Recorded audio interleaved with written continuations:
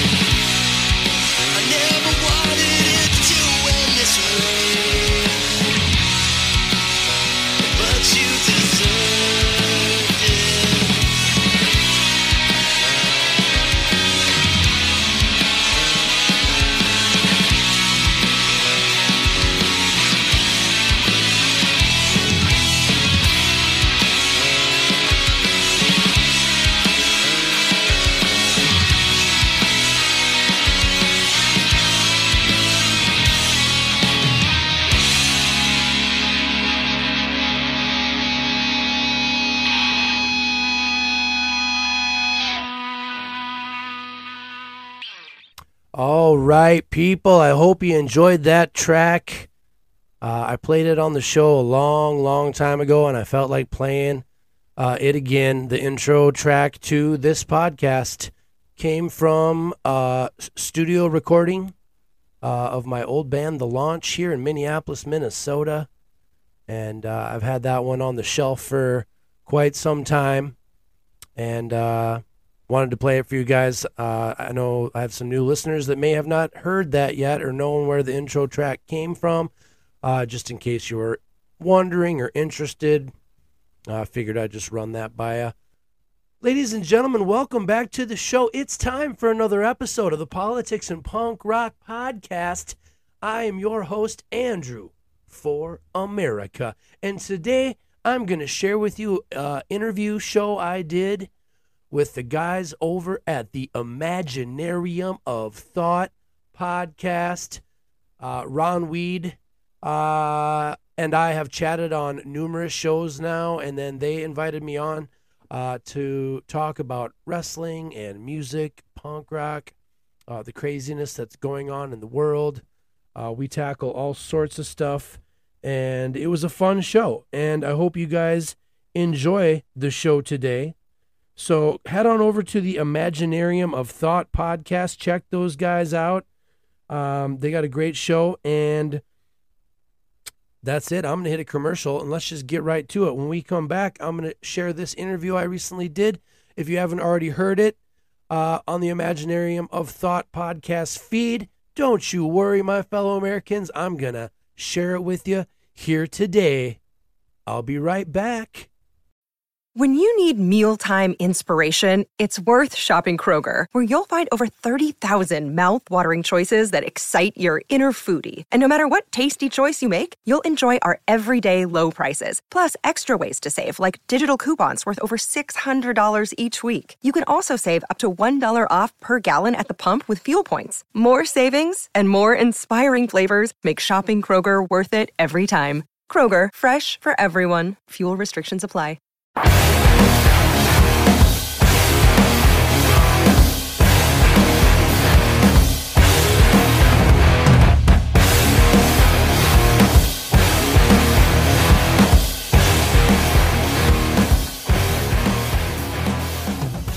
All right, people, welcome back to the show. Here we go. Take a listen to this show I did with Zach and Ron Weed from the Imaginarium of Thought podcast.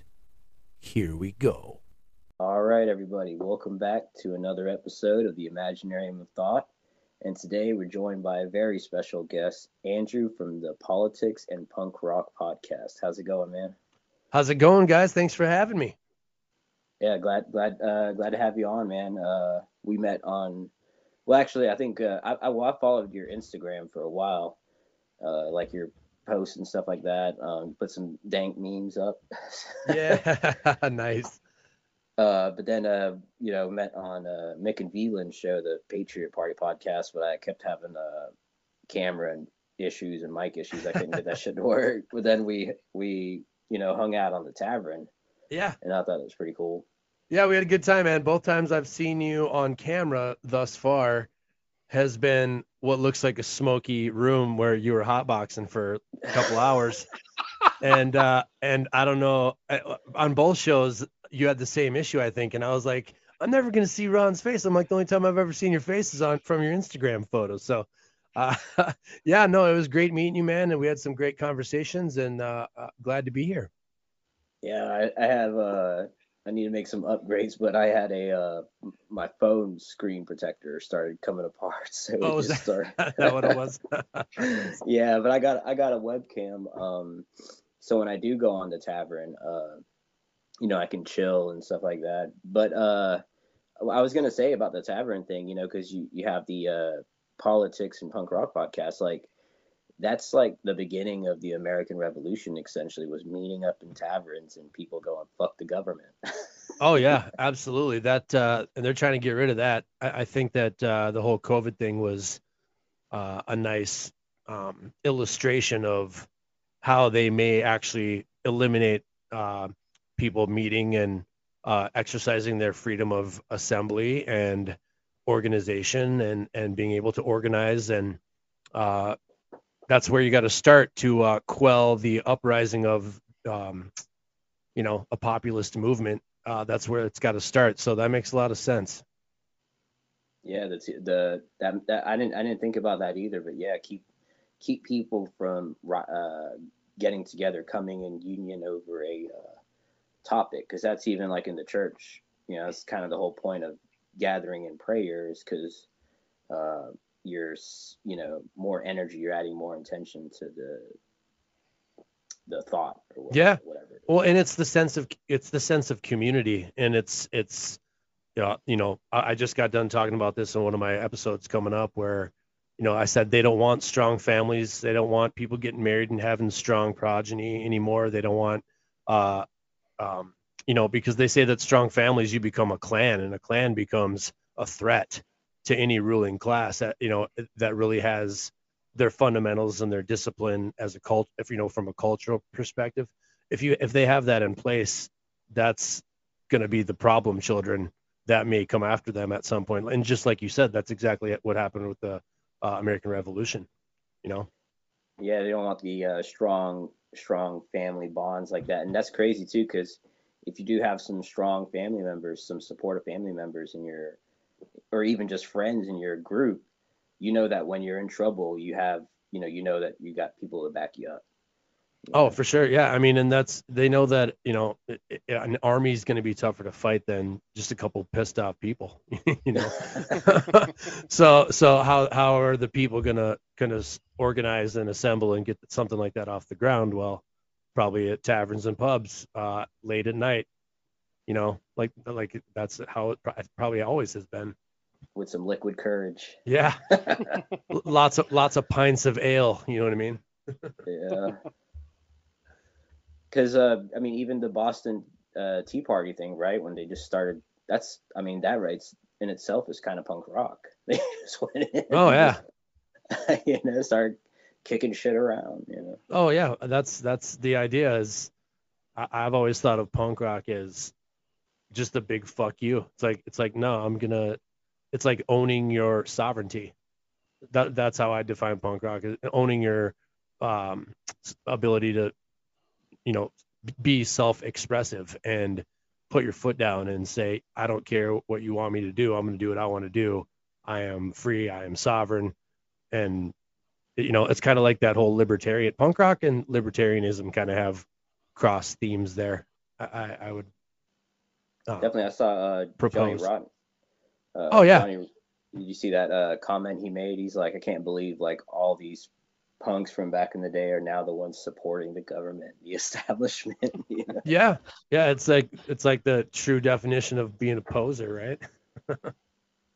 Definitely, man. And I was gonna say, like, you actually have a punk rock band, Uh, or end up. Not at the moment. I've been playing in different bands for 15 years. I did 3 different bands out in California, one band here in Minneapolis where I live now. And I'm always writing. I always have songs in the book somewhere ready to get off the ground if a new project popped up. I recently started kind of poking around with that idea just to see if there's any interest out there anymore. And um, I may start a project again in the future, but I'm really focused now on getting my home studio set up and writing here, because that way I can do more than just send music out to musicians that may want to start a band. Now I can uh, maybe write stuff that's different styles and maybe get it licensed. There's some money to be made in licensed music. So, um, yeah, just ideas on in my head that I've been trying to do lately. But um, yeah, no, I don't have any band I'm in at the moment, and I haven't been touring for years now, probably 10 years. So. You, Andrew, you mentioned before that you kind of dabbled in a little bit of everything, but if you had to go to, what's your go-to instrument as far as music? Uh, just probably vocals and guitar. So I play guitar and I write songs, but I've been the front man or just a rhythm guitarist on occasion and singer in all the bands I've ever been in. So I prefer to write lyrics and melodies and sing.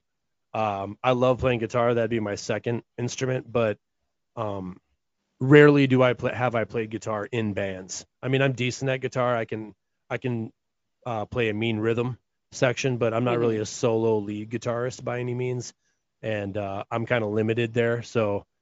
Um, so yeah, usually I just sing, just sing and write Yeah, lyrics. So that's awesome. Yeah, I always kind of want to be I play guitar. I always wanted to be kind of a lead guy, but I think I've fallen to it's just I don't know. I always find it a little easier, a little more my pace to be a rhythm person. yeah, and if you like singing and playing guitar at the same time, I would prefer to play rhythm and sing because it's very difficult to sing and play lead at the same time. I know there are guitarists that can do that, and that just blows my mind. I can't believe that. Uh, Yeah, the talent level is ridiculous for people that can do that. But yeah, for me, I'm power chords and screaming basically, singing songs. That's That's the typically good what stuff, I've in been. my opinion. Yeah, that's the fun stuff. I like to be expressive. It's therapeutic. you definitely got the frontman energy for sure. So I could Thanks. definitely see that. And then, I've listened to some of your music. You definitely do have a way of putting the energy behind the vocals and stuff like that. That's the hard part for a lot of people. Is to you can sing, but can you really pull that energy out of you and put it Yeah, out? I appreciate that, man. That's what I've always went for. Like I want it to be. I'm more of a not so much the virtuoso type of musician. I'm more of the I want to take you on a ride and really like Chopin. Like I want it to be emotional. Like I want you to feel something. And it took me a long time to get there. I took a lot of vocal lessons after my first band. My first band was called 12 Under. And after our first recording, I was in college at the time. I was probably, or no, this I was just fresh out of the military, and I was hanging out at San Diego State with some fraternity guys that were actually in the band. So I felt like I was kind of going to college during those years, but I was just friends with people that went there. But we started playing all the fraternity houses and stuff, and um, we recorded at this place called Exum Studios out there in California in Escondido. And when I listened back to it, I was like, it's good, but like, fuck, I could be better at singing. So I took lessons for some years, and then I discovered Melissa Cross. I don't know if you guys are familiar. She's got a DVD called Vocal Instruction for a New Breed. It's called The Zen of Screaming, Yeah. and she's the vocal. Yeah, and she's a 2 DVD set now, and she's the voice teacher for Andrew WK, for um, the singer for Lamb of God. A lot of the metal singers have gone to her and learned how to scream properly. So as soon as I discovered her vocal warm ups, I was solid on stage. Any show I played, I could feel the power. I could like as soon as I learned where to sing from your diaphragm and all that kind of stuff. So it was a game changer when I learned the dynamics of all that stuff. So yep. It's those That's little awesome. little tips. It's the small details that make the biggest differences. Oh yeah, and I mean when just not blowing out your voice. I mean I've seen one of my favorite bands, Strung Out, Jason Cruz. I've seen him many times blow his voice out on stage, and they would cut the show short. And I've seen it happen with Tim McElrath from Rise Against too. There was a few tours there after their I think third or fourth record where I've seen Rise Against probably more than most punk rock bands, and I always thought Tim had a tough time pulling off the record power on stage later down the road. So maybe it's aging, maybe it's touring that just wears on people. But even vocalists that know what they're doing and know how to keep their longevity on tour, still time and probably behavior habits get involved, and you're going to blow your voice out at some point. So it's just a matter of learning, like you said, the details that can help you keep it going for a longer period of time without hurting yourself. Yeah, and I never thought about that too, the longevity of being a vocalist. Oh yeah, if you go out on tour for 3-4 months and you're singing every night or every other night, that's going to take a toll if you're not taking care of yourself. I remember Maynard from Tool saying that when he's on tour, he was as healthy and holistic and as much water as he could possibly drink. He rarely smoked or drank or partied or anything like that on tour, just so he could keep it going. So Wow. How did you get into punk rock music? Like, How did I get into it? Like started liking it and all that kind of stuff? yeah. Mm-hmm. Probably when I was in the military. I was stationed in San Diego, and there was a big punk rock scene in San Diego. Lots of bands came out of there. Unwritten Law, Blink 182, um, Agent 51. They just got signed to Epitaph recently, actually. So there, I mean, San Diego was just chock full of punk rock bands, and I think it was just the environment that I was growing up in as soon as I got out of the military, and I stayed living out there, and I had started a band at that time. Mm-hmm. um, at first it was like Nirvana and Green Day stuff, because that was uh, when those bands came out. Or Nirvana, I think Kurt died probably a few years before I actually got to the Navy. I was still in high school at the time, but that was the music I wanted to play, was like Nirvana type stuff and Green Day and that kind of stuff. And then it just so happened that once I started playing in a band or starting a band out there, I was in this environment where I saw everybody. I mean, AFI, Strung Out, Lagwagon, Me First and the Gimme Gimmes, Damn. Pennywise. I mean, all the California SoCal skate punk bands played all over, all the time. I mean, you could go catch one of those bands every week somewhere. I mean, it was just awesome. Like any night you had off work, you could go out and you could go see a great show. So I was lucky enough to be in San Diego during those years, and I think that's probably what started it. Being in the environment and having it be just part of my culture. I would have been around punk rock even if I didn't like it. So um, it benefited me that I liked it, because I was in the environment where I could thrive and start bands and get shows and start doing little tours and that kind of stuff. So, and there's so many recording studios in Southern California. Oh my God, you can throw a rock and hit someone that can record you. I mean, it's crazy. It is. It's crazy. There's so many out there. So I got that, a little bit of that experience under my belt early on too, because I had access to it all over the place. So that was helpful. I was gonna ask Andrew, as somebody who just kind of moved into that scene, how welcoming was the scene? Because I think a lot of times people think that it's a very, I don't know, just a crazy kind of lifestyle. But how welcoming did you find it? Yeah, I mean, I think when people think punk rock, they think, spiked leather jacket, crazy hair, piercings, the tattoos, the whole deal, right? Big goth boots or whatever. And that, I mean, that is a part of punk rock. But my friend Adam, when he describes punk rock, I love how he says it. He says that the sonic landscape under the umbrella of punk rock is so vast.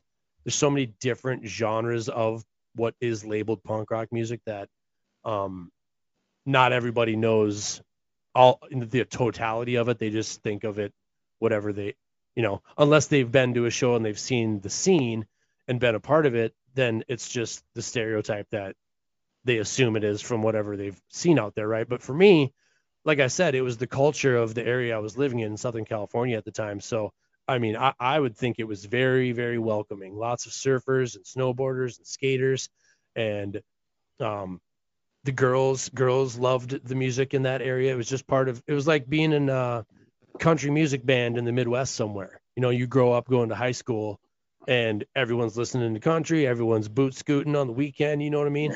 So, yeah, you know what I mean? I mean, it's line Oh yeah. dancing all the time. It's just the culture. So living in Southern California, the culture at the time was punk rock, and then over time that turned into club shit and EDM, and then EDM just took over San Diego. I don't even know if there's a punk scene in San Diego anymore. It's all clubs and DJs nowadays. So Yeah, punk rock was because it was all around. I was thinking about the Tony Hawk skateboard, like the first Tony Hawk skateboard oh game yeah, came hell out. yeah.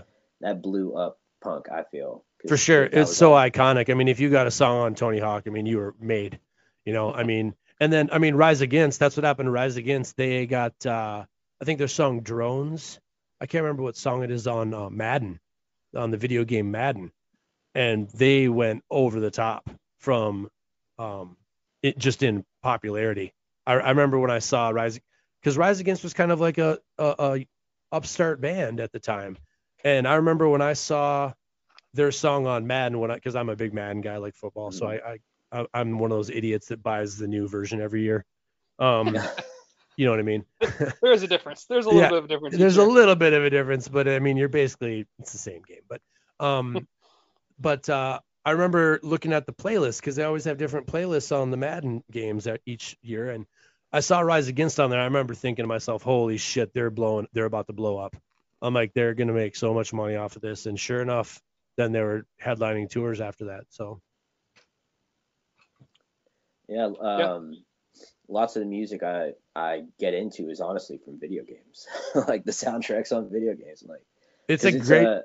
it's an experience, right? When it's the hype song before the game even starts, so it means a little bit. You absorb it in a little more.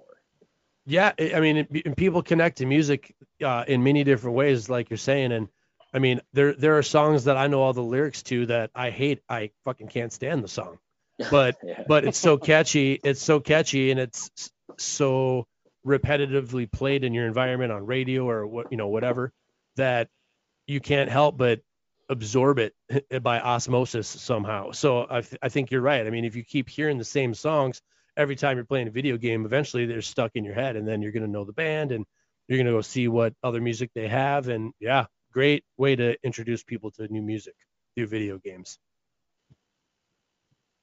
Yeah, and I was gonna say too, like with that punk scene, the San Diego punk scene, it was just like when Blink 182 also, like I know Zach, you just saw them. Yeah, I And saw them a couple nights ago. Actually, it's kind of funny you mentioned that. I know some people. I mean, it's pop punk, so I don't know like how much is considered punk. But yeah, I actually saw them a few nights ago. It's pretty cool. Who was that? Who'd you see? Blink in Oh Atlanta. yeah. Oh Yeah, yeah. I mean, I love Blink 182. They're they are a punk, like I guess you could say that they were one of the first pop punk bands. I would say Green Day is probably one of the first pop punk bands, but um you can't say that Blink 182 isn't punk rock. Those guys are stand-up comedians on stage. They're performers. They I just saw them at Coachella. They're saying fuck cancel culture and fuck cancellation. I did an episode about that actually. And it's like Tom was like, this is a fucking punk rock show. Fuck cancellation. We come here to have a good time. Like, I just loved how they tackled wokeism when they played that iconic show at Coachella, because it was their triumphant return, and they came on stage and just killed it, and they were hilarious, and they were thumbing their nose at anybody that was trying to be part of wokeism and cancel culture. So for me personally, I thought that was punk rock as fuck. I loved it. Oh yeah, yeah. I'm jealous now. I watched the stream of that concert, but they were amazing at Coachella. That's awesome that you got to see them live like that. Well, I didn't see him live at Coachella, but I just saw all the videos. Okay, I got you. yeah, I haven't been to Coachella since Rage Against the Machine reunited back in 2010. Long time, but that was a hell of a show too. Brief aside, but yeah, I was very impressed with. I went in and out of liking Blink 182 during their heyday years, but I thought they were even better now than they were before. They've tightened up a lot, and their stage show is great. So I think they did a good job. I mean, for me, it's like that they're what got me into punk rock with "What's My Age Again," which is strange to see. Yeah. Three grown men, streaking through the streets, and then I saw the album cover and it had like the hot nurse, and I'm like, whoa, I'm set. This is like great marketing. I am about this. Yeah, and they were popular before that. So it's interesting how they got big. So their first record, Cheshire Cat, was huge around San Diego, and they were getting popular by doing the punk, or I'm sorry, the like surf and skate videos. Back in the day, that was how punk bands got known, as they would be, like you said, just like a video game, the background music for surfer videos or skateboarding videos and stuff like that, snowboarding. And it was that was how Blink started out getting popular around San Diego. And then when Dude Ranch dropped that, and I remember thinking when that album dropped that this was their big mainstream label, whatever, they were going to blow up there. And they kind of did. That song, Damn It, had a video, and everybody loved that song, especially in Southern California.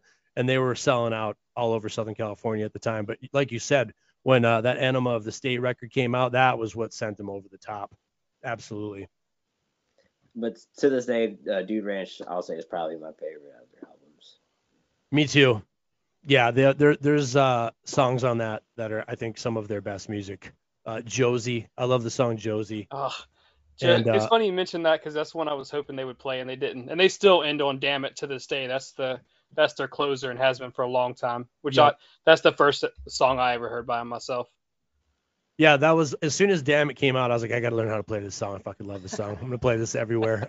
I'm gonna cover it while you're touring on it. I don't give a shit. Yeah, the most iconic like guitar, intro.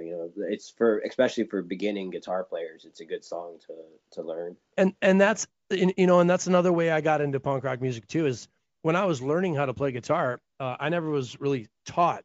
I kind of self-taught myself through tablature. I learned through reading tablature and understanding where your fingers are supposed to go, and once you get it in that point, that's an E chord or that's a G chord, or and I had an idea of music because I played drums and I played trombone and band and stuff during high school, and that's when I kind of learned how to read music. But I never learned how to really read music for guitar or piano or anything like that, like most people do. I just kind of pieced it together from tablature, and then over time, I understood. Oh, this is an E minor, this is a G, this is a C, and and then even to this day, I think I've just kind of picked up keys and scales from learning, just playing the same power chords and reading tablature for all these different bands.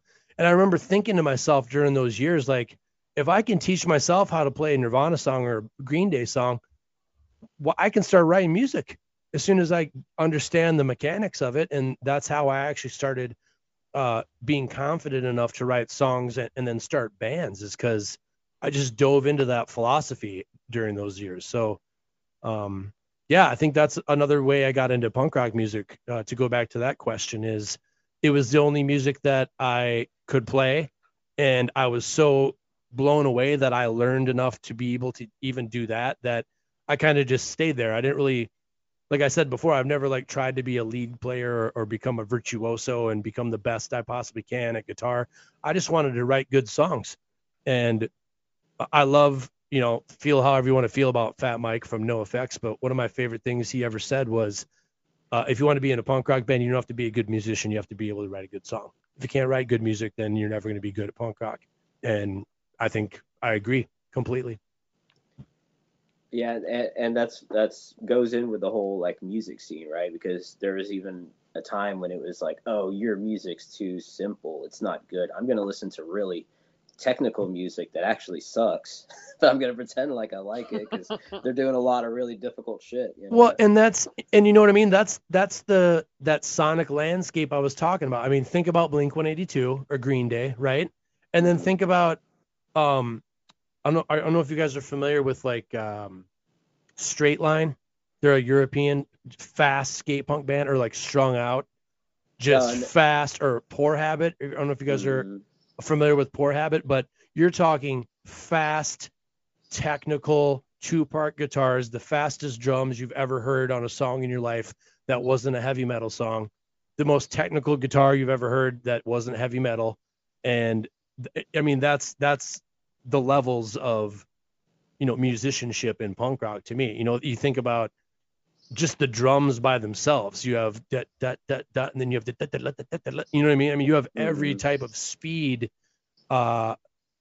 in under that umbrella of punk rock, but the common theme is the music has to be good. You have to write good songs. Doesn't matter how technical you are, but if you can be a technical and fast player or a band, especially like Strung Out with their two-part guitar, and you write good songs, boom, you got the golden ticket. You're going to be pretty popular if you can do both. So, I don't know if you guys are familiar with Strung Out, but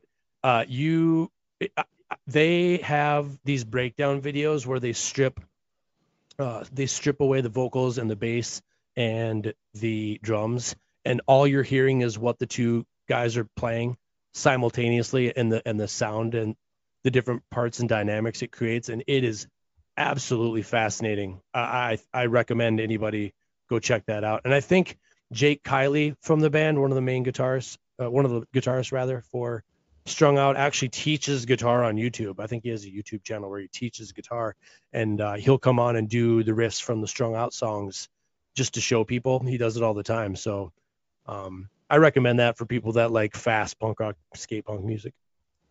Yeah, definitely go check that out. Sounds cool. But for me too, I was a bit of a, because I got Blink-182 kind of set me off, and then me, I wanted to be like cool. I was more of like a what is but I wanted to listen to the old shit. Like, I listen to the original bands, bro. Fucking Oh Crash. yeah, And yeah. Sex Pistols. New York Dolls, MC5. The Clash. Yeah, the Ramones, Sex Pistols. All those bands are awesome, and they were all definitely punk rock for their era, too. And it's interesting to see how the styles have kind of grown and changed over time, but you still know a punk rock song when you hear one. Like you said, it goes back to that angst and that energy of it's got to have that fuck you vibe a little bit. Yeah. You know what I mean? Definitely. That's what I love about it. That's the main note for a punk rock song is fuck you vibe. Yeah. And I know a lot of ADHD, like I'm an ADHD kid. I was kind of a hyper kid my entire life and very analytical. And as soon as I discovered guitar and music, I mean, it's like I got autistic with it. You know what I mean? And I think that's how a lot of musicians, it's therapeutic at the same time as enjoyable because you have this challenge, and as soon as you overcome the challenges, it's like a self-fulfilling, you just want to keep doing it and doing it and doing it. Like as soon as I wrote my first couple songs, I was like, this is what I'm going to do for the rest of my life, whether I'm successful or not. I'm like, this is exactly how I'm going to get through stuff, and it's going to be therapeutic for me because that's how I felt about it right away. So I'd still be writing music even if I was never in a band. I think I would have just kept doing it and doing it regardless. I've always loved it. Yeah, for me, I play a little bit of guitar and stuff. I need to get back into it, but like you're saying, like I'd almost like play. I'd come up with a certain chord, and for me, I have a problem remembering shit like Right. that I come up with. But I'm like for like 30 minutes to an hour, I'll play like this song to myself, and I'm just like loving it so much, Oh yeah. Never writing it down to play it for another person, but like you said, therapeutic. I'm getting. Yeah, You're there's almost like go into a trance. Oh, absolutely. That's what I was gonna say. It's like it is a spiritual experience. I mean, and the frequencies, like I actually tuned my guitar to 432 hertz, and I actually think it sounds and feels better when I play the same songs. I didn't even realize that I could set a tuner to change the hertz frequencies on there and stuff, but a lot of them are set to 440 standard, or they were back in the day, but you can change it now. So it's interesting to mess with the frequencies that you tune to also, because I think when we were on Mick and V Lynn's show, we were talking about that a little bit. He was telling me these different frequency bands to tune to and see how it made me feel when I played. I was like, God, I got to get into that. It's very fascinating stuff. Yeah, I never knew you could do that. That's pretty cool. I'm gonna have to look into that. Yeah, I didn't know about it for years and I mean, shit, I've been in bands for 10, 15 years, and I learned about that literally on that podcast or right before that podcast. So, yeah, it's crazy how new worlds open up to you as soon as you learn the littlest stupid thing. It's makes you pissed off that you didn't learn the stuff sooner. Do you mean like it makes you can, I don't know if it sounds silly, you feel it in your body, or it just makes you feel a different way as you're playing that, something that sounds a little different? Yeah, I mean it what you play probably, like if you're trying to have a happy fun vibe at 432 hertz and you're playing metal, it's still going to sound like metal. It just might sound less like rigid and more palatable, I guess. But the only thing I can compare it to is Bob Marley. Bob Marley's band tuned to 432 hertz, and people say that it's part of the reason why you feel so fucking amazing when you listen to reggae music. And it's true because there's a big reggae music scene in Southern California also. I mean, Southern California is just a great place to be for all kinds of music, really. There's a scene for everything if you look for it. But I remember seeing reggae bands playing on the beach, and boy, the feeling you get when you're out in that nice weather and the sun's on you, and you might smoke a little bit, and maybe do some psychedelics, whatever you're into, and you're listening to Bob Marley. I mean, it's spiritual, man. That's the way I feel when I listen to reggae. Is it takes you places. And so yeah, the whole frequency thing is new to me, and I'm definitely going to start playing with it a little bit, see what happens. It's really cool that you mentioned Bob Marley like that, because I would definitely agree that there's always been like a sense of warmth or something when you listen to his music, and that's really cool how you were able to compare it like that. Yeah, I mean it's easy to describe, I guess, when you felt it. Like I remember seeing, and it's not just Bob Marley. I mean, just reggae music in general. I remember seeing Steel Pulse and Slightly Stupid and Stick Figure and bands like that, Pepper, and just the vibe is the happiest, fun music, chill, relaxing energy of all styles and genres to me. I think like if I'm really having a shit day, if I put a reggae song on and just listen for a few minutes, like I'm probably feeling better by the end of the song already. So I feel like reggae is kind of medicine for some people. That's the whole thing with the ganja thing. For sure. Oh yeah. It's not a leisure thing. It's a spiritual smoke. You know, you smoke to get like more divine. Yeah. Oh, for sure. In the Rastafarian culture, I mean, it's their religion. That's what they believe. So yeah, absolutely. It is spiritual. Which is crazy too, because they also have because I went to Jamaica like I think last year, and Sweet. I heard they're like the cops there, like or the older folks, they don't like marijuana. Like you think all Jamaicans are into it, but the older people, I guess they're like religious. They're not really into it. They're not Rastas. So that's why you're really only allowed to smoke on like the beach or in like designated areas. You just can't walk around smoking it. Interesting. I didn't know that. Yeah, I would imagine though there's always going to be your traditional, more conservative part of the culture. Probably happens a little bit in every culture. Yeah, but honestly, it was funny when we came up because I was on a cruise. When I saw the island, it literally looked like there was like smoke clouds coming off of the island. Oh, nice. Nice. I think it comes from like barbecuing or something like that. Where's Jamaica? Oh, it's that one. It's that smoking It's island. the one over there, smoke. It's on fire. Yeah. Either way, it's a good sign. If it's food or weed, you're good to go. Yeah. Yeah. I will say though, the one thing I did not like about Jamaica is they are hustlers, the street vendors and stuff like that. Oh yeah, I've heard that.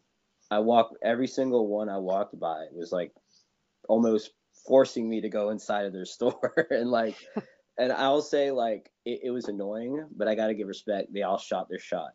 They all took a shot. Like, yeah, well, they don't have a choice. Yeah, that's why it's so cutthroat. I've heard that it's like from the airport to the beach, you're going to encounter some shit. I've heard that about a lot of Caribbean islands, nations. Yeah, but other than that, yeah, I had a great time. Beautiful, beautiful place. Oh, I'm sure. I'd love to go down there.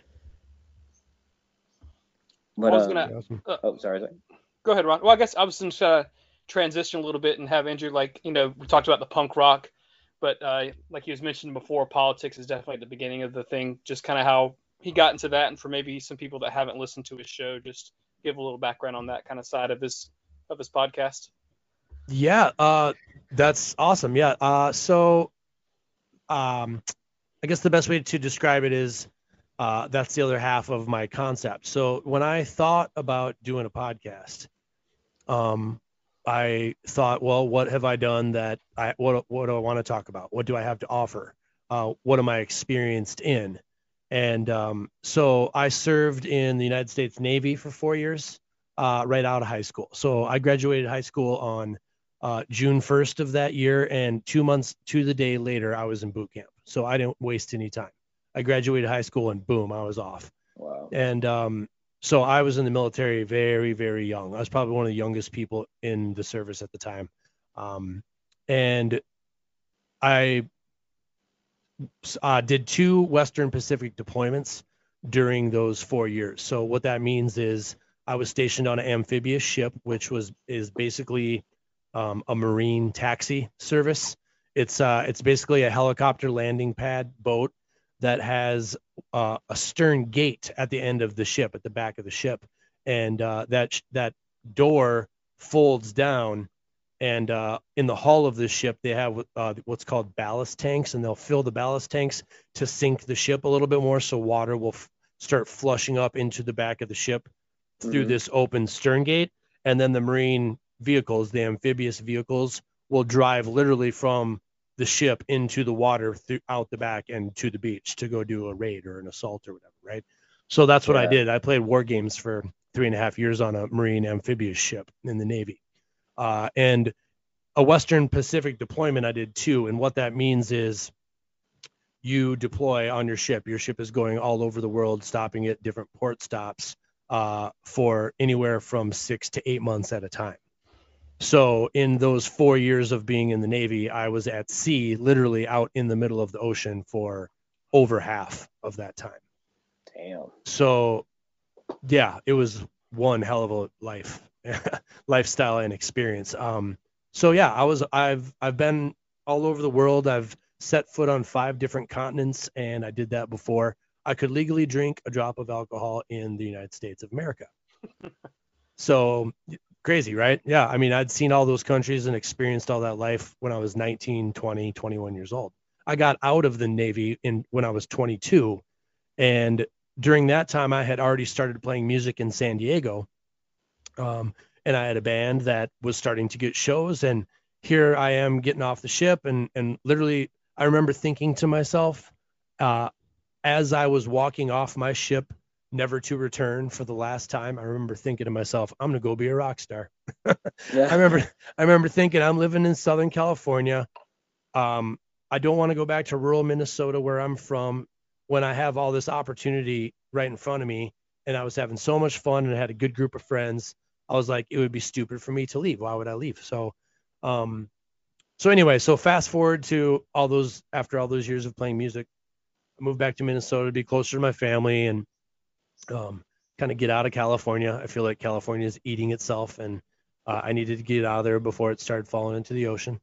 So then when I got back to Minnesota, I started a band here, and that kind of fizzled out just because guys were getting older and having families and settling down a little bit more. And so at that point, I was like, podcasting started becoming a thing, and I was like, well, back to my original point, what am I good at? What do I know?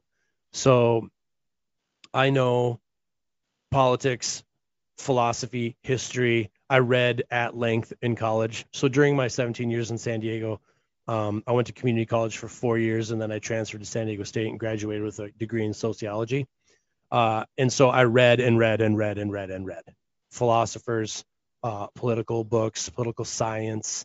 I started kind of getting interested in, I kind of had my first conspiratorial aha moments, probably around 25, 26 years old after I took experiences I had in the military and then started paying attention to what was happening in government. And I started kind of looking at the landscape of the country, and I started having questions about stuff. And so I started digging into it, and that's, I think, how it starts for all of us, right? You learn one little thing, and then you're like, okay, well, if this was bullshit and I was told this my entire life, what else do I need to go figure out if it's true or if it's bullshit? And then here we are. Now we're all on podcasts talking about all this crazy stuff that we've researched.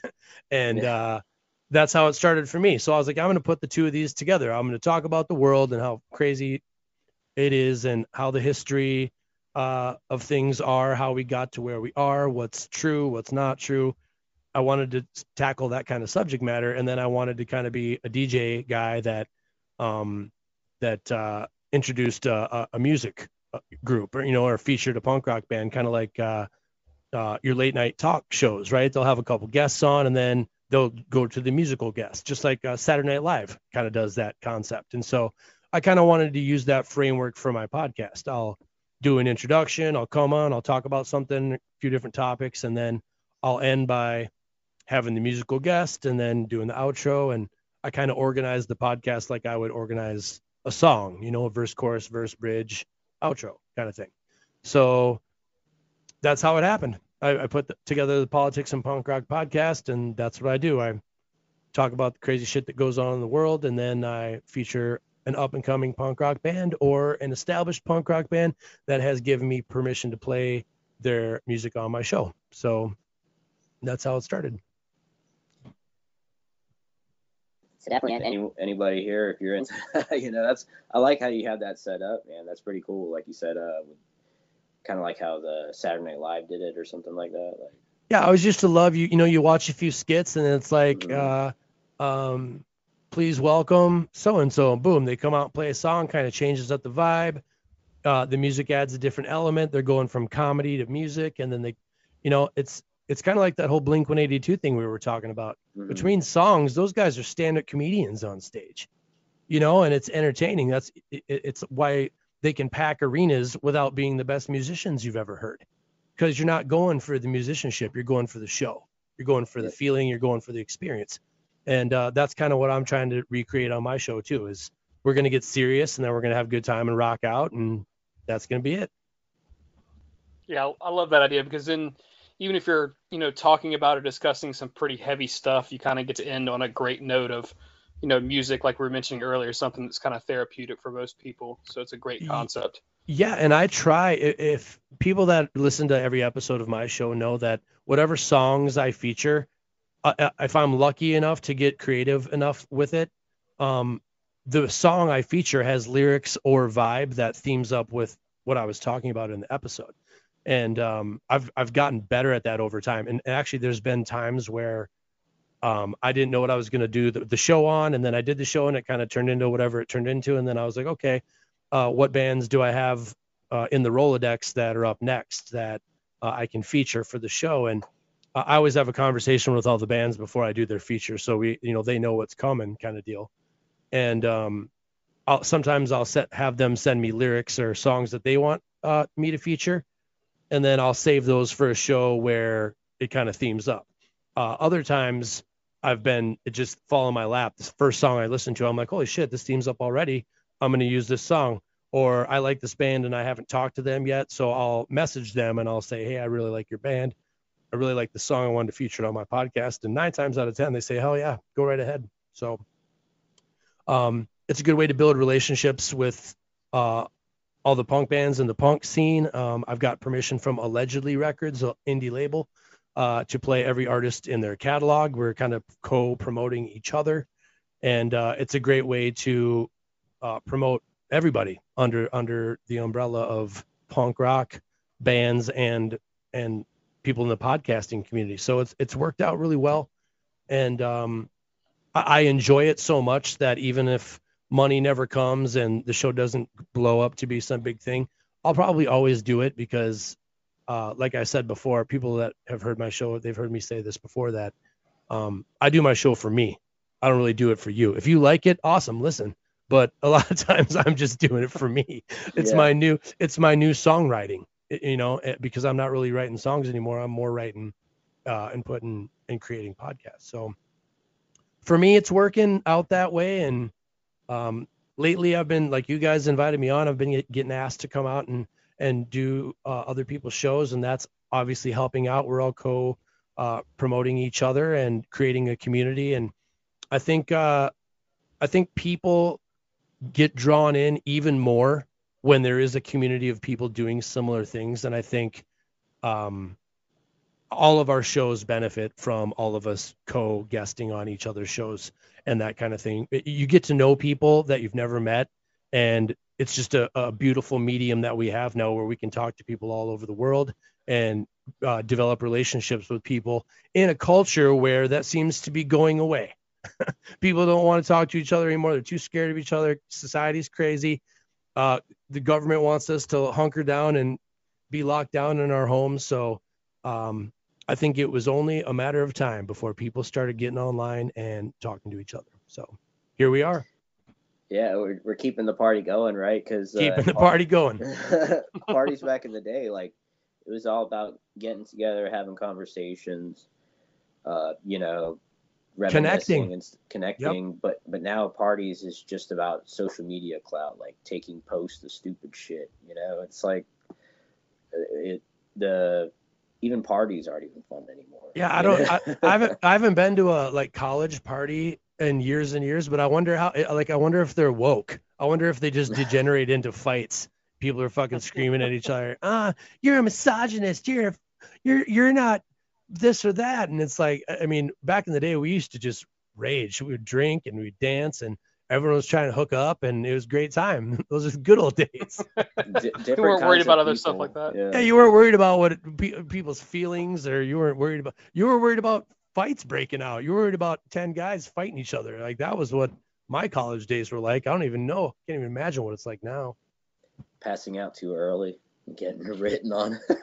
Well, and kids are doing all this. I mean, drugs now, like shit, I wouldn't do anything. I used to buy stuff from people I would meet randomly at parties. That is far too dangerous these days. I mean, these kids can't even explore, like, expanding their mind safely anymore because of all the fentanyl, all the shit that they're putting into stuff these days. So I feel bad for kids. Like their experience is much different than my generation. Yeah, going out, just running amok. Like now, I heard recently a lot of kids, they don't even want to go outside. It's just all about staying indoors. That's weird to me. It's sad. Yeah, going out, running through the woods and shit. It's part of social engineering though, man. Like I feel like that's the goal. Each generation, they're gonna chip away at all of that, that kind of stuff. And they're just gonna get plugged into technology and never leave their homes. And step one on the way to Matrix world, Yeah, I definitely feel like that's how it is at Ready Player One game. Like that's the future. Oh yeah, and you're gonna make money somehow with crypto. And have you guys seen Black Mirror, the series on Netflix? Yeah, that's just crazy. That show is, I swear to God, the World Economic Forum and the CIA probably partnered on that propaganda because it is such a crazy look into what I believe, and this is just my humble opinion, some of their serious plans for the world are. Like the one where they live in the pod, the kid gets up, he goes in and he bicycles on that like spin machine all day, and he keeps earning those points on those coins, and that's his money to go buy stuff. But he's always in this enclosed world, and he's basically a slave. And I'm like, man, like if you think through the progression of the technical AI era that we're in right now, and you kind of look at what's happening, and if you theorize the development of that over time, you can see like where all the science fiction stuff comes from. I mean, as soon as it became possible, like as soon as artificial intelligence became a real thing, that's going to be a game changer. That's going to change human society forever. Yeah, I don't know. I probably don't have all the details right, but I don't know if y'all saw a lot of the reason that the actors are going on strike is because they want to start making it where they can record a background actor one time and then use AI to use them as many times as they want going forward without having to pay them. So you imagine that happening to any kind of job with AI. Oh yeah. They've been doing that with the deepfake technology already. And I mean, even back when it was just CGI, I mean, that was step one. CGI was step one to deepfakes and AI. See, that's a perfect example of how this stuff is going to progress over time. Eventually, humans are going to merge with the computer. It's like it really is going to be the Matrix world. You sit in a chair, they plug you in, and boom, that's your life. You're sitting in a chair, or you're sitting in a pod of gelatinous goo with all this shit plugged into your body, keeping you alive. Batteries for the machines. Just like in that Black Mirror episode, right? That's why he was riding on the bicycle. He was just generating electricity for exactly. And the one where everyone just wants the likes. They send the social credit one where the girl's liking everybody on the phone throughout the entire episode, and then she freaks out when she gets a demotion for whatever reason. I mean, that's already happening. That was forecasting social credit scores and everything going digital, and maybe microchips in your hand and all that shit. Like very, very interesting predictive programming. That Black Mirror series was forecasting to me, in my opinion. And even at the end of the episode, I remember she's like, they throw her in jail, and she's like talking shit to the dude in the cell across from her, and that was freedom for her. It was finally just saying fuck you and just letting it all out and not caring about other people's thoughts and opinions. I love that she was free. I love that you brought that up, because you know what that reminds me of? Punk rock. She went punk. That's when she it was like Evie in V for Vendetta. Once you've hit rock bottom and you've lost everything, now you're free to do everything, anything, right? That's punk rock shit right there. I love that. And that's what a lot of people need to start thinking about is getting themselves into a position where they feel that way, because a lot of us podcasters or truthers or conspiracy theorists or however you want to, researchers, people that have an intellectual curiosity to save the world and actually figure out what's really going on and try to figure out solutions to the problems. That takes a lot of balls and a lot of courage. And it's tougher to accept that the reality of the world is the way it is when you are so blinded and brainwashed and manipulated with the TV and the propaganda. And, I think it's very interesting that right after World War II, that's when they rolled out the TV set. And then we've been in perpetual war, and they've sold it to us and made us comfortable with living with their bullshit through media and through the television. And it's just crazy. That was the beginning of artificial intelligence. If you wanted to go back that far, in my opinion, TV was step one to this hive mind group brain concept where we're all connected through this thing that is external to us. Fascinating shit to me. I love it. It can definitely be a positive tool, but then at the same time, it's developed warped realities. Oh, absolutely. It changes reality. Absolutely. It changes it changes the reality of the time. I mean, can you just think back to how life must have been pre-television sets when it was just radio, or even before radio? Like, how did people get messages or in the telephone? I mean, just these inventions change human culture and society in ways that it'll never go backwards. It's always going to just progress and turn into something new. And I don't know, it's kind of scary, but it's kind of exciting. I think it can be really good or really bad, and how we handle it and deal with stuff is probably going to determine that, I guess. And we're definitely in that golden era. Like we're seeing the transition. I'm guessing you're like around your 40s or so. Yeah, I'm in my mid 40s, getting old. So same thing, and we're close to 40, but we're in this era where we had analog devices, the phone, and how things were. We saw the technology advance to the level it is now. Absolutely. Like, oh yeah, I mean, just I remember thinking, I think I got my first cell phone, my first portable phone, when I was in the military, probably my first or second year. And the year before that, I got my first pager. Remember pagers? Yeah. Oh yeah. I mean, tell a kid about a pager these days, and they're like, "What kind of, dinosaur ancient shit are you talking about?" Right? Or a rotary phone, or kids that can't even read clocks anymore because everything went digital. It's like just that little tiny change in society, took a complete commonly known experience off the table for the next generation of people. And that's how it happens. One day, these kids are just going to be okay with being inside all the time, being connected to technology all the time. And it's going to be weird to them to not be living that way, While the elites and the people ruling the world are riding their bikes around and playing tennis and shit like that, actually enjoying life. Yeah, flying in private jets and then going to, environmental summits saying that we need to reduce carbon emissions and all this shit. So fucking hypocritical and hilarious to me. There's that one prime minister. She flew out in the private jet and then had her motorcade drop her off like 2 miles or something like that, 200 yards from the event, and she rode a bike. And that's the kind of shit that people need to, if you can't put that together when you see something like that and say to yourself, okay, some of this is bullshit. These people are full of shit. Like, that reminds me of, remember when COVID was happening and no one had a mask on, and then, cameras are going to roll. Everyone put your mask on. And then they put their mask on, and then they did the little segment, and then the cameras turned off. Everyone took their masks off. I'm like, you motherfuckers. You know what I'm saying?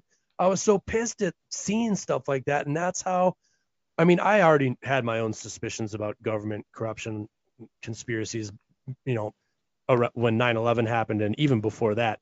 But COVID was just, I feel like I saw the power grabs of freedom and sovereignty and the ripping up of the Constitution so much clearly during COVID. I remember when COVID first happened, I was like, here we go. everything that I was feared may happen in the future, this is step one. And I was absolutely right about it. I called so much of that draconian lockdown, taking of freedoms and superseding the Constitution. Like I saw all that shit coming. I was right about all that shit. And I'm not alone. Millions of people saw it. It wasn't just me. I'm not trying to say that I'm some guru that was the only person that sniffed it out. But that part of it is because I've seen some of this shit go down before. And then once I started studying history and, going back to JFK and the Church Committee and the CIA days, the Lyndon Baines Johnson coming into office and seeing how the agenda changed after they got JFK out of there. And then you go back even further to Woodrow Wilson and the Federal Reserve and the IRS coming into the country. I mean, you can see the progression if you look at history, how they step by step, piece by piece, just took over what was supposed to be this free, independent society. You know what I mean? So, feel however you want to feel about Ronald Reagan or conservatives, but when Reagan said freedom is always 1 to 2 generations away from extinction, he's absolutely right. He was absolutely right. Yeah, and it's the bubble of also thinking that everything's just going to keep going on the way it is. I'm just going to sit on the sidelines and don't worry, America will always be around. Like they don't realize how many empires have come and fallen.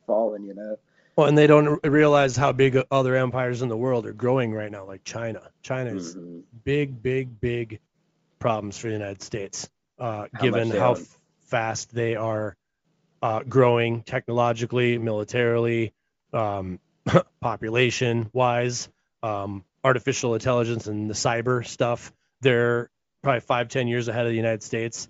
We're in real trouble. And I would make the argument that the globalist types out there, China's the model. China's the model for the future and the new world order. And America, if we don't get our shit together, we are going to be the disposable scapegoat passing of the proverbial torch, to where we were an empire that rose and was amazing for a very short period of time, 200-300 years, historically speaking. And we're going to be the example. They're going to make an example out of us, in my opinion. That's my theory. And I feel like I've been seeing it coming for a while now. And that's why I'm doing my show. I'm trying to show people what has happened, what is happening, and what I theorize is going to happen if we don't get our shit together. So if you're interested in that kind of stuff, come listen to the Politics and Punk Rock podcast. Yeah. I guarantee they don't like punk rock in China. Oh, there's actually a punk rock scene. There actually is. Actually, there's a big one in Italy and there's a big one in Australia right now too, actually. And I actually posted an article. There's like a little story, like mini documentary thing that I saw somewhere about Shanghai's punk rock scene. There are Chinese people that are fuck the CCP, fuck communism. I mean, Hong Kong, when they were having their uprisings and stuff, they were waving American flags because they wanted freedom. They wanted, and I remember making the argument. I was like, you know what? I will trade every woke American for every freedom-loving Chinese person and citizen of Hong Kong right now, because those people get it. Let's just switch sides. Here you go. You guys want the society that is like them and vice versa. Here you go. Perfect. Free ticket. All you freedom-loving Hong Kong people, here's your ticket to the United States. All you communist sympathizing, socialist woke kids from the United States, here you go. Off to China you go. Communism, fuck yeah, have fun. Dude, I love that plan. We need to really implement that. Start promoting it. I mean, what a great way to keep the people happy and not go to war over shit. I mean, let's do it, people. Let's get it together. Let's make that trade. It reminds me of like the racial Olympics on the Chappelle show. We the black delegation take Tiger Woods. Oh man. Funny. I was gonna ask Andrew to kind of like mirror what you do. You mentioned a couple bands earlier, so for anybody that like me who hasn't really been, I've been like out of the punk rock game for a long time. give us like a band you would suggest to jump into that you really are really into at the moment. Like a modern band that's up and coming Yeah, right yeah. now. Yeah, somebody more modern, somebody that's up and coming still. Yeah, there's a lot of great bands. There a new one that I really love lately is called Straight Line. They are a fast, very technical skate punk band from Europe. Strung Out for sure. One of my all-time favorite bands of all time. They are probably in my top 5 all-time favorite bands. And then, but they're kind of an old school band. I wouldn't say that they're a newer one. There's a band called Much the Same that used to play back in the day, and they've formed and just put out a new record, and their stuff is amazing. There's a band on Allegedly Records called Personal Crisis. Personal Crisis is probably my new favorite band right now. I've been religiously playing their stuff lately. Who else? There's a lot of bands. Let me think. Quickly typing these all into a tab so I can give them a listen later. Who else did I? Oh, Bridge the Gap. I had Bridge the Gap on. They're a new punk rock band. They're all over the place. They're doing great. Awesome band. And then I also always try to recommend San Diego bands from my era that no one knows about. Agent 51. They just got signed to Epitaph. They're old school. They're great. I feel like Unwritten Law is pretty popular these days, but I do know a lot of people that have never heard of them when I talk about them. So I definitely recommend Unwritten Law. They have a brand new record out that is amazing. Let's see. I guess that's off the top of my head.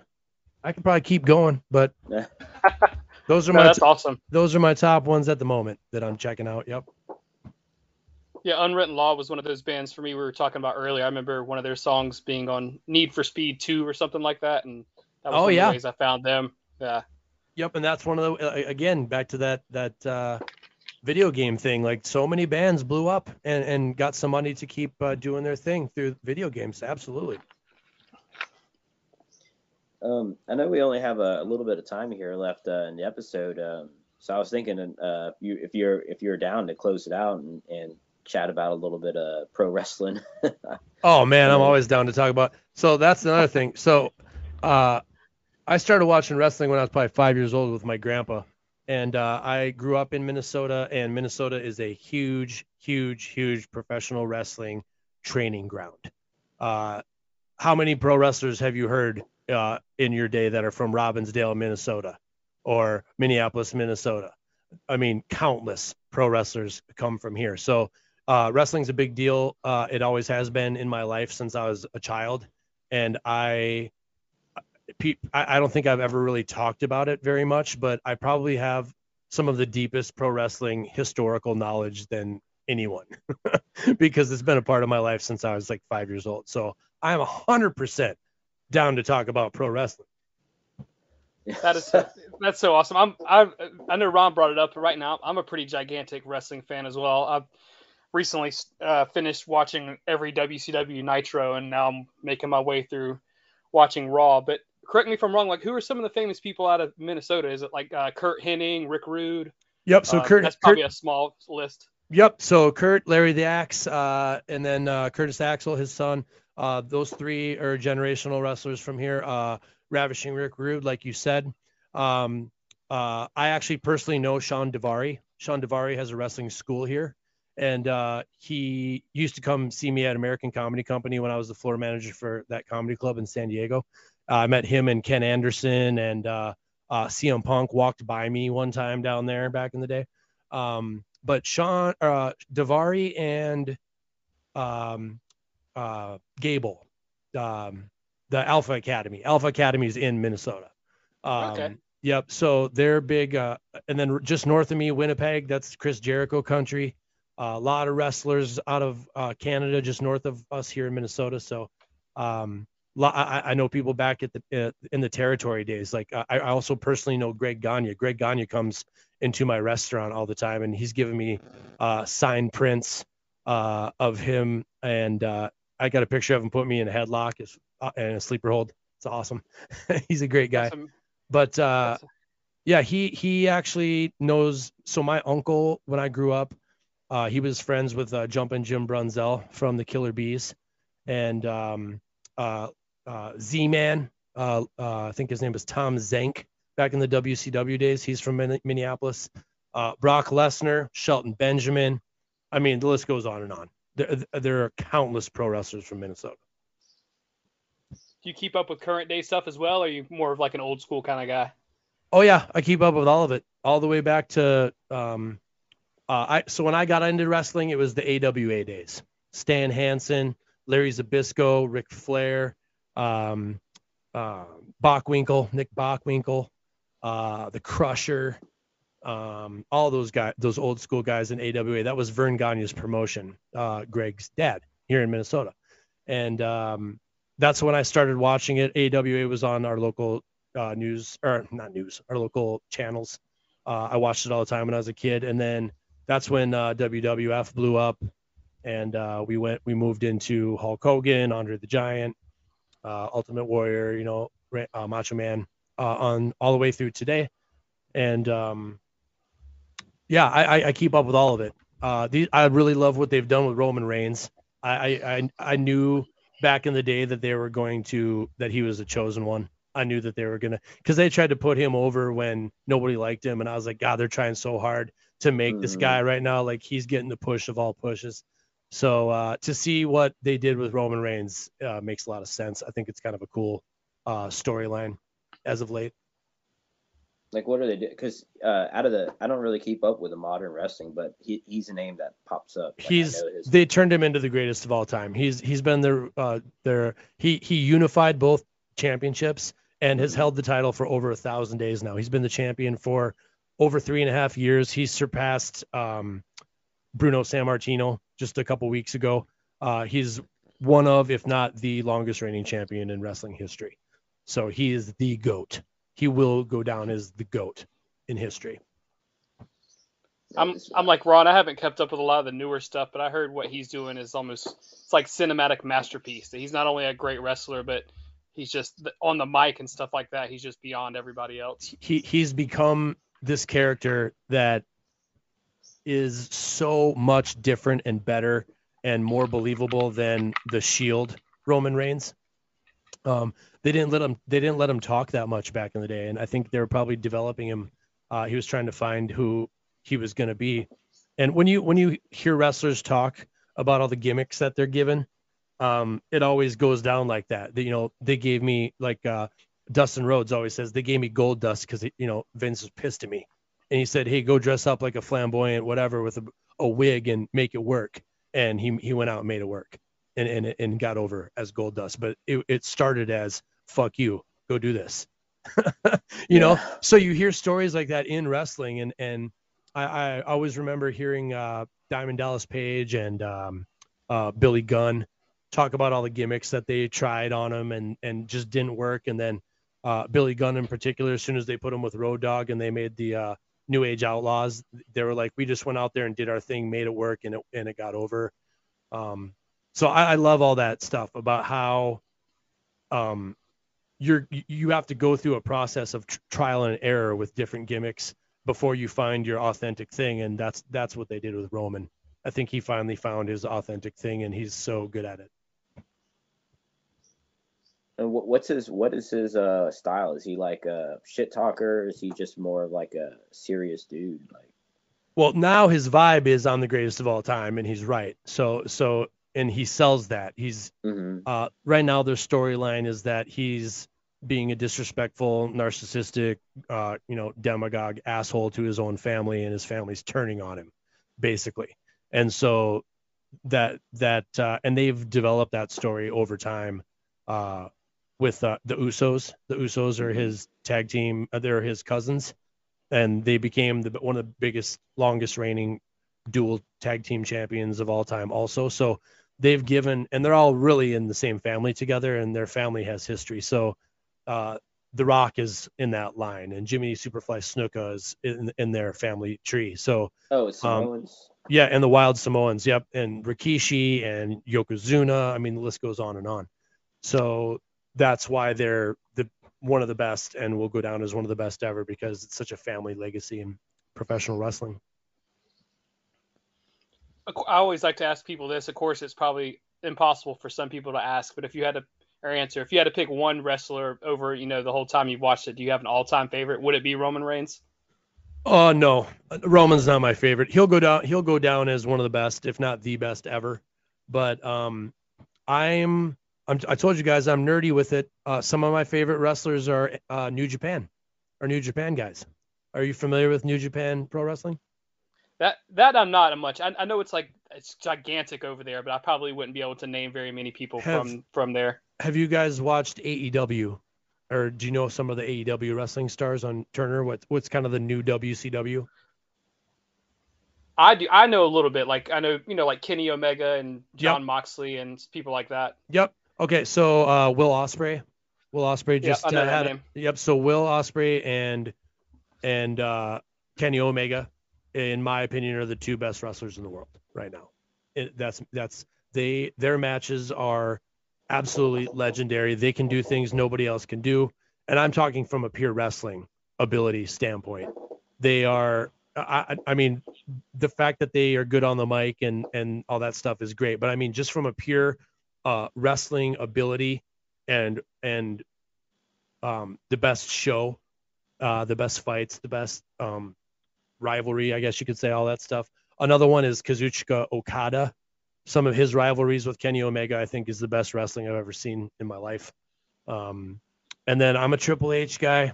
Triple H was probably my favorite wrestler for 20 years. When in his heyday, he was my favorite guy. Him and Ric Flair. Who doesn't love Ric Flair? Yeah, you can't help it. Everybody loves Ric Flair. Ric Flair was the greatest of all time until Triple H, and then Triple H was the greatest of all time until Roman Reigns, in my opinion. So. Yeah, I have a friend that had an interaction with Ric Flair when he was wrestled down here in Savannah. Oh, no kidding. Yeah, he lost his match, and he actually saw the match. He was there at the event, and then he saw him in the bar afterwards. Oh, nice. And was like, "Hey, Rick, I'm a fan. How'd your match go?" And he's like, "Oh yeah, I kicked ass like usual." Just bullshit. And my friend just was like, went along with it, like, "Oh." You should have been like, "What are you talking about? You got beat." Yeah. thought you were the best ever. He might have got chopped. He might have got chopped across the chest if he said that. Yeah, he probably would have chopped you right there. He'd have been like, "What?" Ric Flair was one of the best. He was such a crazy man. Holy shit, that guy was nuts.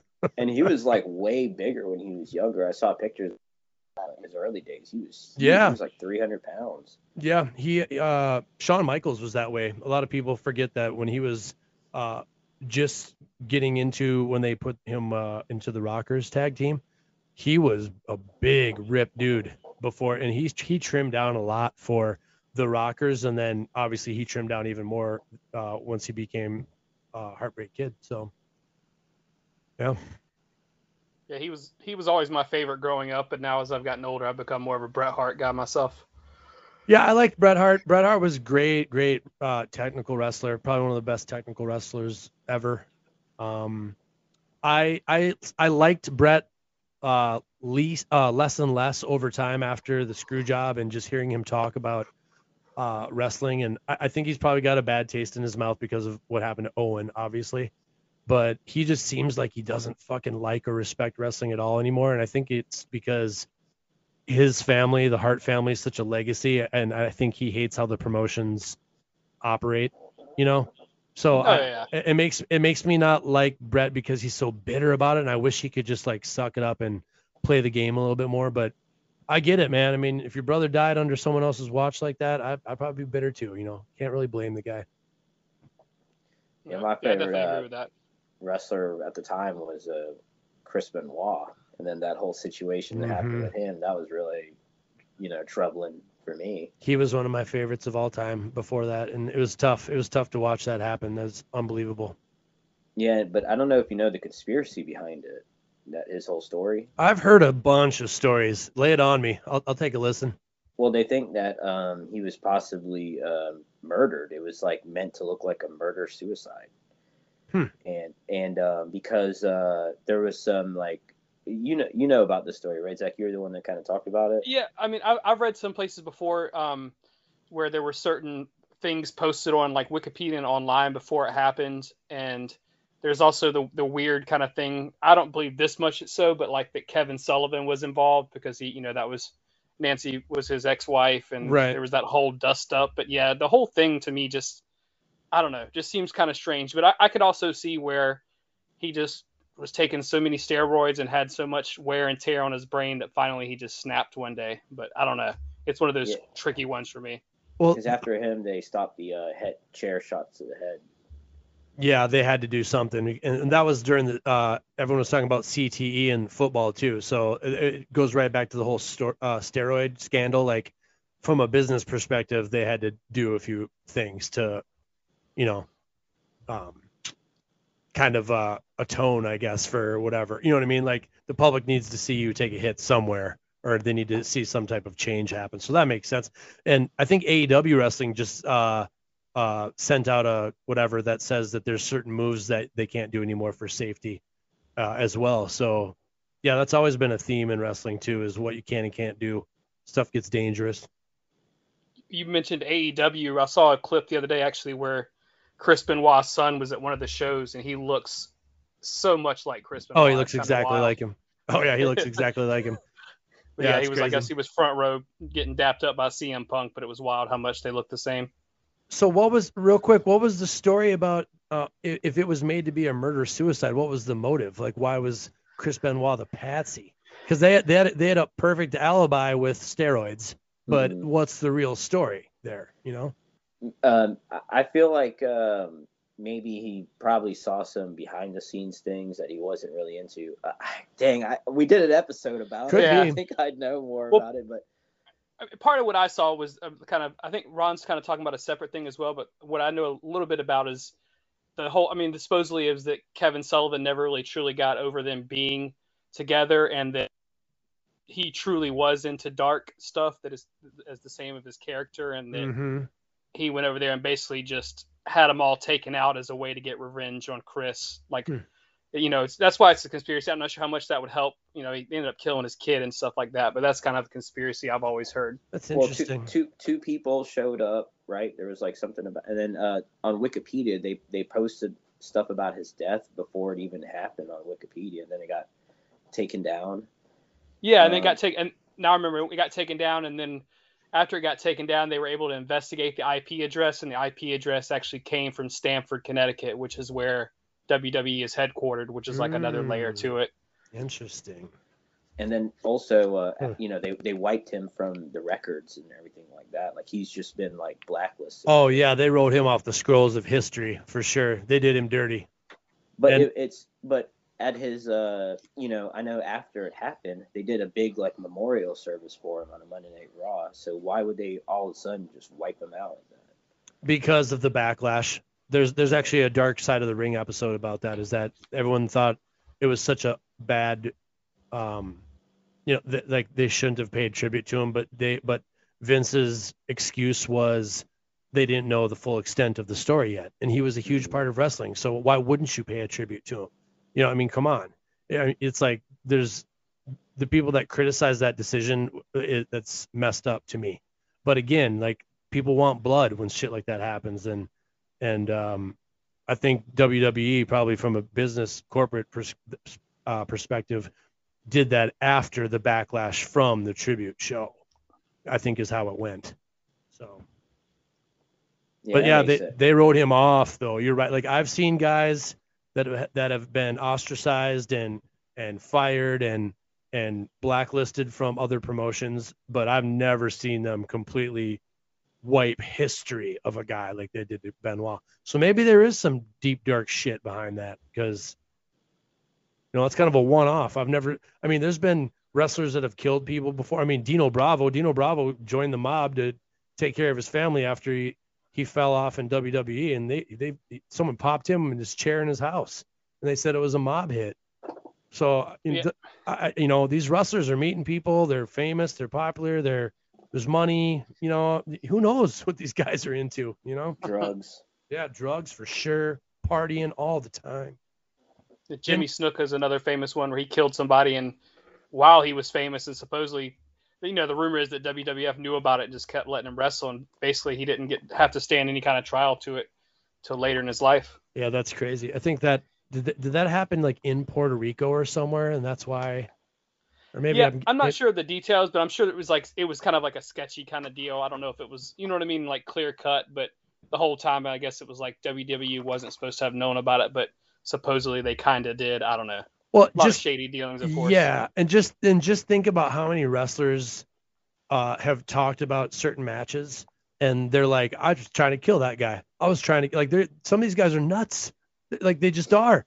Like steroids or no steroids. Like some of the people that want to be pro wrestlers and deal with the pain and it's not that's not an easy life, and I would not I wouldn't put it past people that if you're a crazy gimmick in the ring, like how can you not take a little bit of that energy into your normal life in certain situations? Like where does the character end and the real person begin, kind of thing, Absolutely.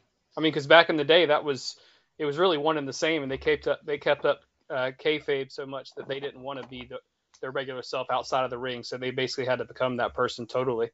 Yep, and I always have to I feel like when we talk about pro wrestling, we have to define kayfabe for the listeners. So for those of you that don't know anything about pro wrestling, kayfabe is a term that refers to a professional wrestler staying in character in their regular life to keep up the facade of their character on the TV show.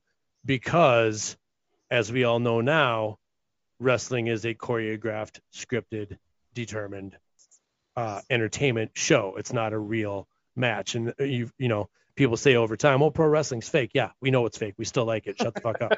You know what I mean? Did I used to think Undertaker actually was like living in a coffin and shit like that? Exactly. And so that's what. Yeah. So that's what made it real, man. Yeah, and that's how it was back in the day. I mean, Ric Flair, when he walked around the world, he was Ric Flair. Like he's still Ric Flair. You know what I mean? Like he was his character. And I think the best wrestlers are the guys that did that were what you saw is what you got. If you saw this person out in the world, they were their character. And that had to be one hell of a life, like you're basically a split personality, and eventually it's got to become you and make you go nuts in some way, I would imagine. I don't know. Yeah, that's what with the actors, right? They go stay in their role and end up going crazy. Like, yeah, I mean, you really are kind of like giving yourself some type of mental disorder or something. I don't know, but yeah, that's great. I've heard that like Joaquin Phoenix has talked about that before, where he said it's sometimes hard to get out of a character once you've immersed yourself in it for so long, and I get it. Makes sense to me. Yeah, because even for mental health, right? Fake it till you make it. You might not be happy, but fake being happy and eventually. Oh yeah. Well, I mean, we all have to act in some way, shape, or form in life. Absolutely. That's why being authentic and being punk rock is such a rare yet desired vibe, in my opinion. It's because we need more of it. We need more courage. We need more revolutionaries. We need more punk rockers that are going to be like, I will go stand in front of the line of UN blue hat jackboots trying to kick in your door and take you off to a fucking FEMA camp somewhere. Someone's going to have to get in these guys' faces if it really comes to that. So that's why I'm podcasting. Like, we got to get ahead of this stuff, people. Before it's too late. You got to worry about posers, right? Because I saw it in the music scene around here. The people who dressed the most punk were actually just doing it for a style. Like they weren't actually about like the punk vibe, being punk. And then, the vibe. And then people wearing collared shirts and khakis were more punk than them. Like, oh yeah, with how they were. Actually, my buddy Adam, we did a show. We were talking about Bad Religion, and he was talking about seeing these kids watching Greg Graffin come out on stage in just a button down and slacks, and being like, "What is this guy's deal?" And my friend Adam made the argument. He said, what you kids don't realize is that the fact that he decided to come out on stage in that outfit, doing his show, talking about what he talks about without giving two shits about what you care about or thought about it, that is in and of itself punk rock. And I was like, yep, you nailed it. I was like, that is what punk rock is. It's an attitude. It's a belief system in a way. And it is, it's a anti-establishment vibe. That's how I would describe it. Yeah, and it's a positive fuck you. It's yeah. We're not trying to. It's not anarchy like we're gonna destroy the world. It's anarchy like we don't want to be ruled by anybody. Yeah, we without are rulers. Without rulers, we're leaders of our own lives. Yeah, I mean, look at how they've demonized the word anarchy. People don't even know what it means. Like, people hear the definition, they're like, "What the fuck?" I'm like, "Yeah, that's propaganda." There you go. There's how propaganda works on human brains 101 right there. Yeah, I guess we're running out of time here, so I don't know if you or I've I also let the listeners know where to find you and stuff like that, or any final words and stuff for the audience. Yeah, my show's the Politics and Punk Rock Podcast. I'm on everywhere anywhere you get your podcasts. Politics and Punk Rock Podcast.com. I have some merch up there, and blog section's going to have a bunch of different lyric sets and stories and just written stuff that I've done, stuff that I've played on the show before. It's kind of a cool little catalog of mind expanding content to read. And then on the homepage, you can click on the SoundCloud page like you were talking about, Ron, with where my music is from a lot of the bands I've been in over time. You can go there, soundcloud.com/Andrew for America 1984.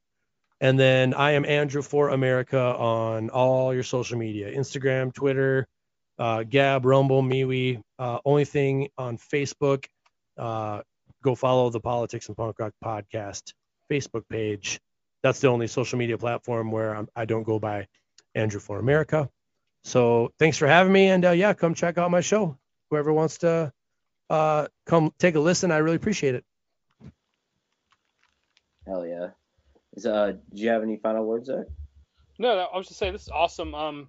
Covered a bunch of my favorite things. I'm sure you could see how much I perked up there at the end talking about wrestling, and we talked about Blink-182, which is my all-time favorite band. So this has been really interesting and appreciate it. And I've got my notes here over on all those bands I'm definitely going to check out and try to get back into a little more, but definitely appreciate having you on.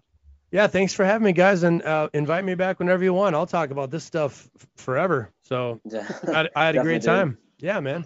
Thanks for coming on. Absolutely. Thanks for having me. All right, we'll see you on another episode of the Imaginarium of Thought.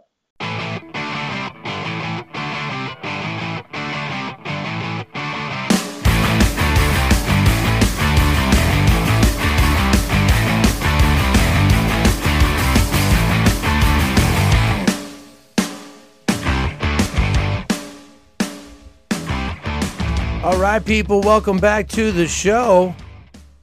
Hope you enjoyed that conversation talking about pro wrestling and punk rock and Blink-182 and all sorts of fun stuff. Hope you guys enjoyed that. I'm going to end the show today with a cool little thing. So I recently found that song that I kicked off the show with today, Plead Insanity by my old band, The Launch, which is the intro bass line and intro part to the song that I use for the intro to this podcast. A little while after my band, The Launch, kind of went on hiatus, one of the guitar players had a buddy that's really good at lead guitar come and kind of put a different spin on the song. He kind of added his own style, added a really technical guitar part and overall vibe to the song. And there's no vocals on this. This is just basically drums, bass, and guitar. I might sing a few lines here in a minute once I play this for you. But hope you guys like this. So here we go. Take a listen to this with the same song. just done a little bit differently. Here's my old band, The Launch, with our song Plead Insanity. Check it out.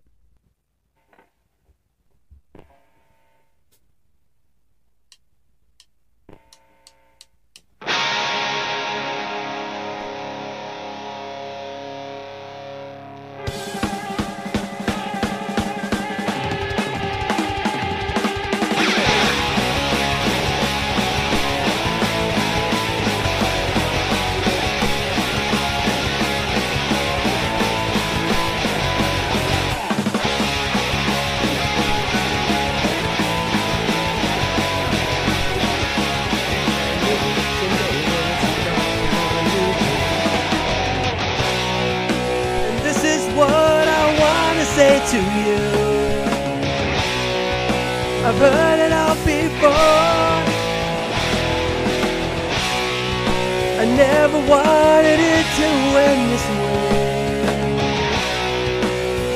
but you deserve it. That's it, I'm just doing one line.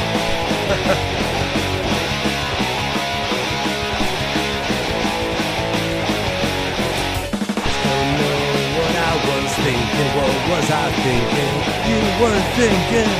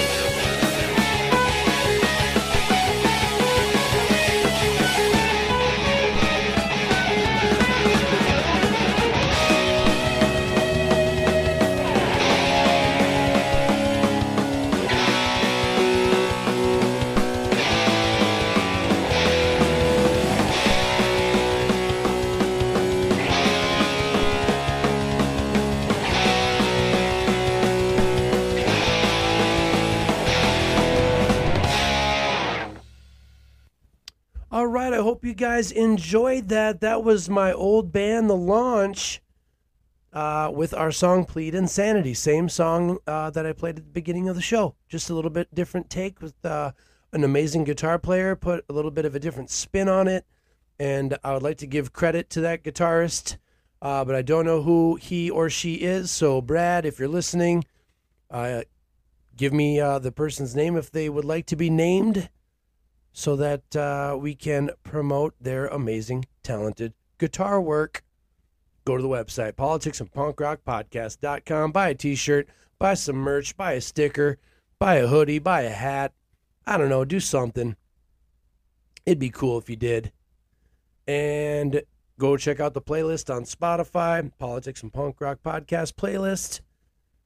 And go check out my music at soundcloud.com/Andrew for America 1984. Thanks for listening. Hope you guys enjoyed the show. I'll be back soon. We'll see ya next time. This has been episode 154 of the Politics and Punk Rock Podcast, entitled Appearance on the Imaginarium of Thought, episode 39. We'll see ya next time.